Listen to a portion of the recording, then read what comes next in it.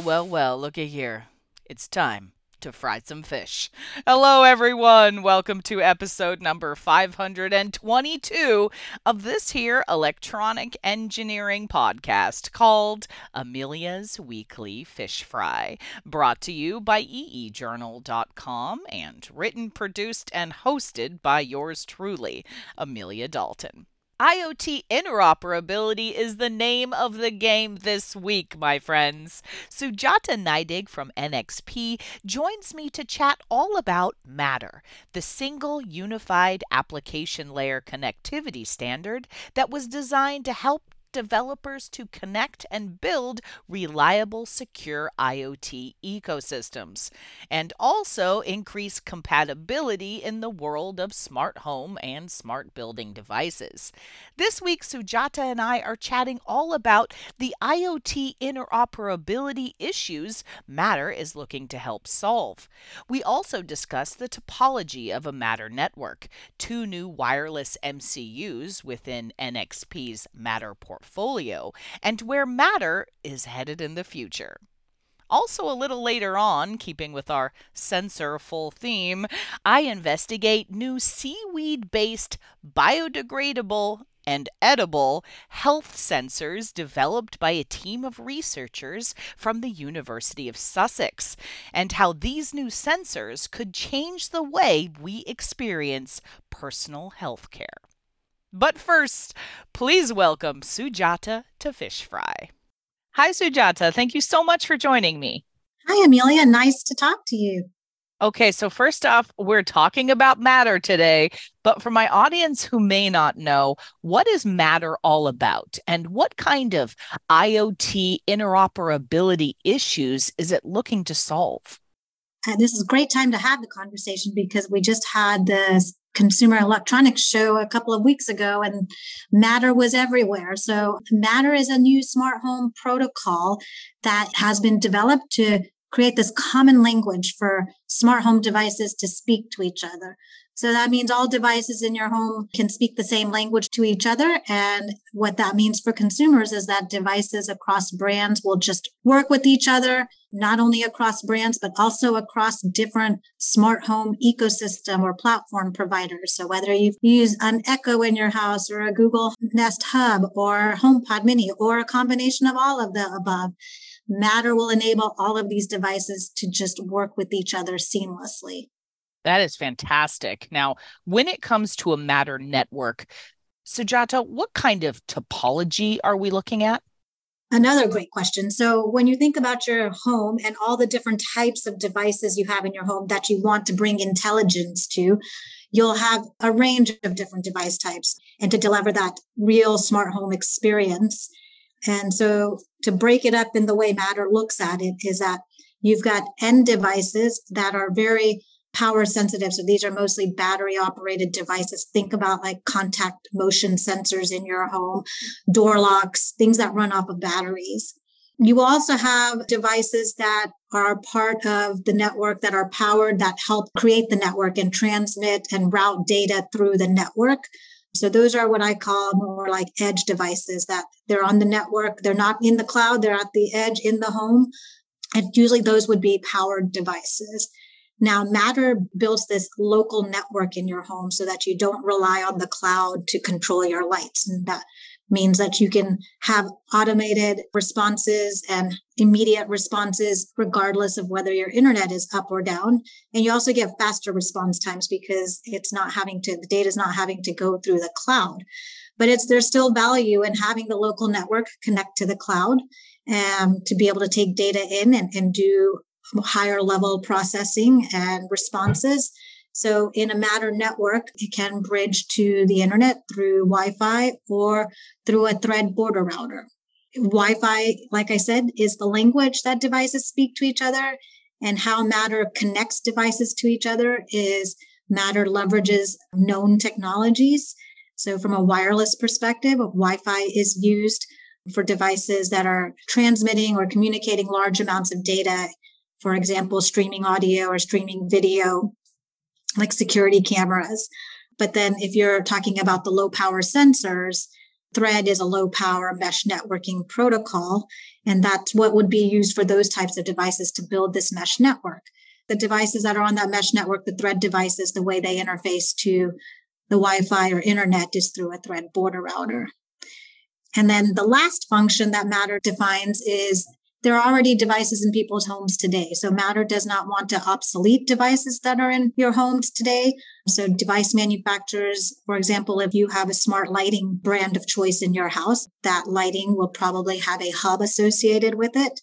And what Matter defines is to add this bridge functionality to a hub that bridges the non-IP based devices or the legacy devices into the Matter network. So that's called a bridge function. So it allows those devices to be seen on the Matter network.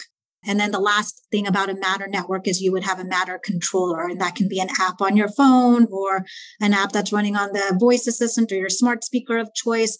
And that's what allows you to add devices onto the network. So, Sujata, NXP just released 2 new wireless MCUs with your Matter portfolio. One is a tri-radio wireless MCU, and the other is a multi-protocol wireless MCU. So can you give me some details about both of these new MCUs? Absolutely. So back in October, we launched our Matter development portfolio of platforms. I just described all the different types of devices that are in a Matter network, and to create those devices, they need different types of solutions. For a battery operated sensor, it has to be very low power, very small form factor. For a gateway or a Thread border router, there's a lot more complexity involved in managing the multiple networks and would probably also have a richer user interface.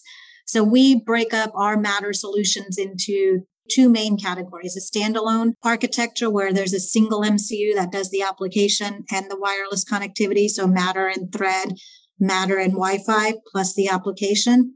And then the other architecture is a hosted architecture where you would have the wireless components and then a separate processor that hosts the application. And within the hosted, we have 2 offerings, one that's where the host is an RTOS-based MCU and one that's a Linux-based MPU or an applications processor. So we already launched these platforms in October. And what we announced in December is that we're always going to be pushing the edge and bringing new products out into the market and integrating that into our Matter solutions. So the 2 devices that we announced cover the range of these different device types and support these different architectures. The K32W148 is a wireless MCU that supports 802.15.4, which is the radio that's used by Thread, and also Bluetooth Low Energy. So for Matter over Thread devices, it's a perfect fit because it provides that capability and it's a single chip solution to build sensors. For those more complex applications like the bridge, if you're bridging in a Zigbee network, you also need to support Zigbee in the hub or the bridge. So the K32W148 supports Zigbee and Thread because it has what we call a dual PAN feature on the radio. And so you were able to support both networks with the single radio. And then the other device that we announced is our RW612. And this is really, really exciting. It's the industry's first tri-radio wireless MCU. What that means is it has a tri-radio on it that supports Wi-Fi, Thread, and Bluetooth and BLE. And that's all done in a single chip inside a monolithic silicon. And by combining those 3 radios in a single chip, we do the work around the Wi-Fi coexistence and how these 3 different radios operate around each other. And then we added an MCU to that same chip. So it's using one of our MCUs that's based on the i.MX RT crossover processor, so high performance, low power MCUs based on Cortex M class core. And that's integrated as well. And this really enables designs like border routers and gateways to add Thread and Matter functionality to existing designs. One other example of what this RW612 enables is on a single chip, it can run Matter over Thread, Matter over Wi-Fi. And because it has the higher processing capability with the separate MCU core in there, it can also do local voice control. So NXP has the voice intelligence technology, and we've implemented and demonstrated that on this new device to be able to, instead of saying, "Hey Google" or "Hey Siri," you can say, "Hey NXP," and it does the voice control locally. And so those are the two new devices that we announced. And besides that, they both support Matter. Another key aspect of both of these devices is we've embedded more security IP in them to enable security in IoT devices. So they have hardware security acceleration for key and certificate management, secure boot, hardware crypto engines, including AES and hashing. And these are required by Matter because Matter creates a secure local network. And what we have embedded in these MCUs enables our customers to develop secure solutions for Matter. Excellent. Now, I saw you guys released a bunch of cool Matter-related smart home designs at CES this year. Sujata, can you give me some examples of your favorites? Well, so, we don't build the end product, right? So what we had is a virtual smart home demo that's running Matter. So in our demo area at CES, we have our virtual smart home showed everything from the end nodes to the gateways and thread border routers and the Matter controllers. And it was running devices on a thread network and on a Wi-Fi network, and having those devices talk to each other across both of those networks and being controlled by HomePod Mini as well as a Google Nest Hub. For example, we had our dev kits acting with the K32W148 as a smart switch. And then we had a smart plug also that was based on it. And with the RW612, we had smart lighting and voice control. So we were able to demonstrate a full smart home experience so that if you wanted to control your devices from a number of different methods, you could. And also some automated capability. We had a contact sensor, and if that was triggered, then it would use the Matter network and translate from thread underlying network to Wi-Fi and turn on the audio on the smart speaker. So it was really exciting to see that capability in the demo be real, that you could use a number of different ways of controlling the devices, and it just worked. Fantastic. So, Sujata, where do you see Matter headed in the future? There's lots of new products that were demonstrated at CES. And when I look at the range of products and the companies that are developing them, it's from all the regions of the world, and from door locks to window shades to a AC window unit. So it's really exciting to see. And I think in the coming months, they'll be launched and be in people's homes. And Matter also has announced that they will have biannual updates because Matter is at the application layer. It defines different device types. And so at time of launch for Matter 1.0, it has a certain number of device types that it supports. So over time, we'll see more and more appliances and robot vacuums and many more be added to support Matter to really be able to enable that full smart home interoperable experience. Fantastic. This has been super cool, Sujata. But before I let you go, it's time for your off-the-cuff question. Now, since you haven't been on Fish Fry yet before, I'm going to give you my standard off-the-cuff. So, Sujata, if you could have one meal right now, it doesn't matter if it's on the other side of the planet, you need a passport to get there, the restaurant is closed, what would you have? I love this question. So many options to choose from, but I would say if I had to pick what I would want my favorite meal to be and where I could be is if I could be in Italy in the hills of Tuscany with a margarita pizza and a bottle of some wonderful Italian wine, followed by some sort of chocolate dessert. I love it. I love you included dessert too. That is fantastic. Of course. It's the most important part. That's right. Excellent. Well, Sujata, this has been awesome. Thank you so much for joining me. Thank you. It's been great to chat with you, Amelia. If you would like even more information about Matter, guess what? I've got the perfect Chalk Talk webcast for you. Oh, yeah. And it also features Sujata.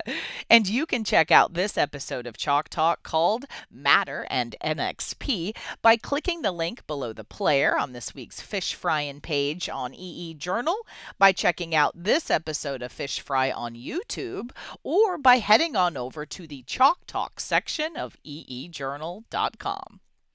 So, is seaweed the next big thing when it comes to IoT? Well, if a team of researchers from the University of Sussex has their way, it may very well be.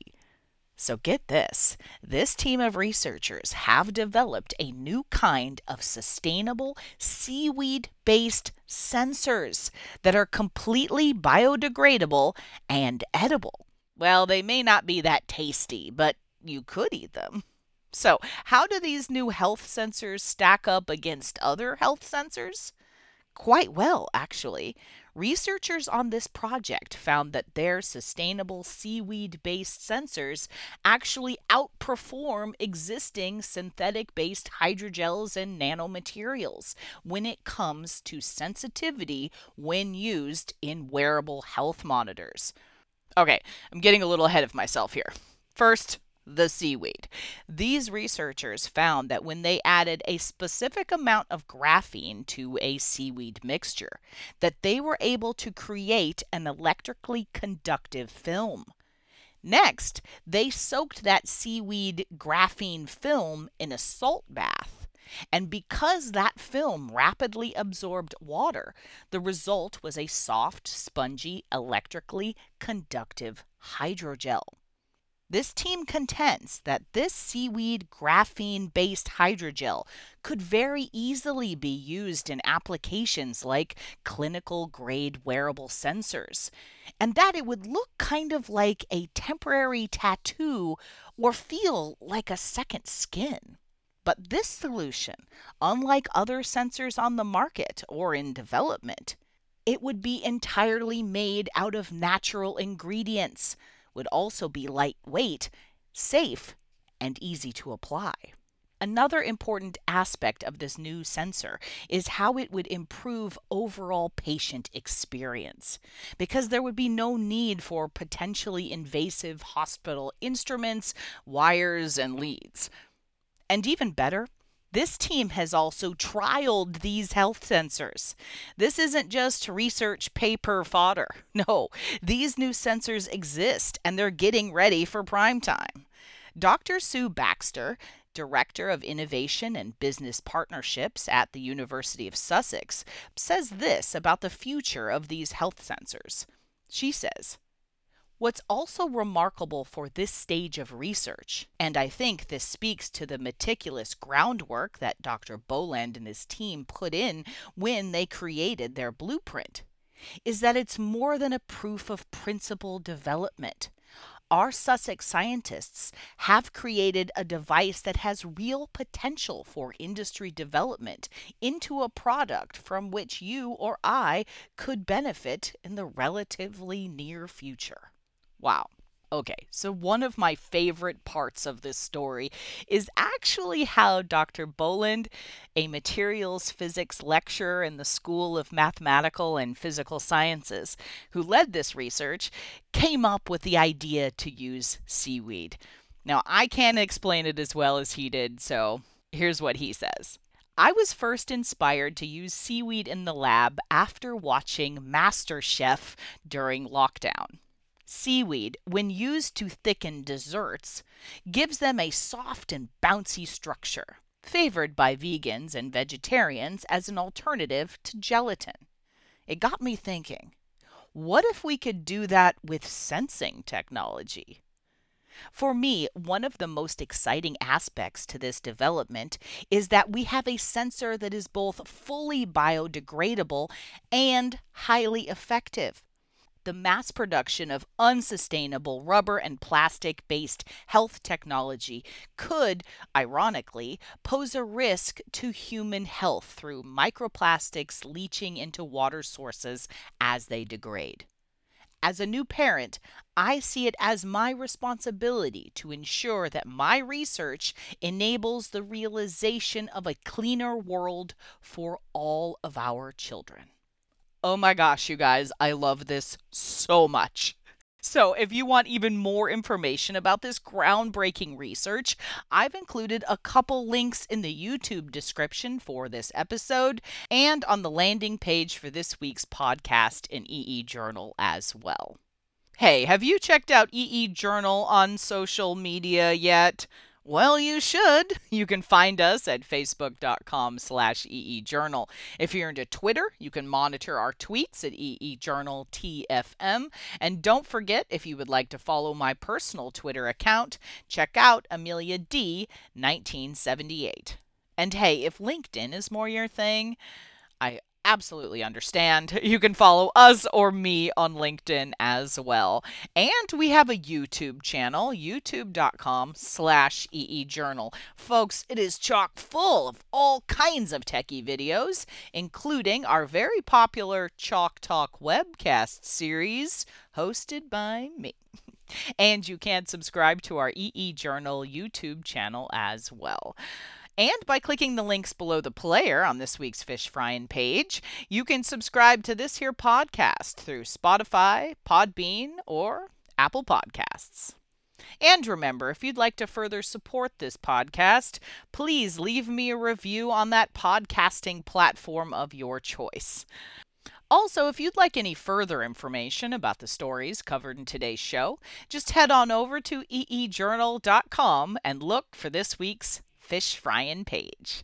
Thank you everyone for tuning in. If you know of any cool new technology or heck you just want to chat, shoot me a line at Amelia, that's AMELIA, at eejournal.com, or post a comment on our forums on EE Journal. For the week of March 10th, 2023, I'm Amelia Dalton, and you've been fried.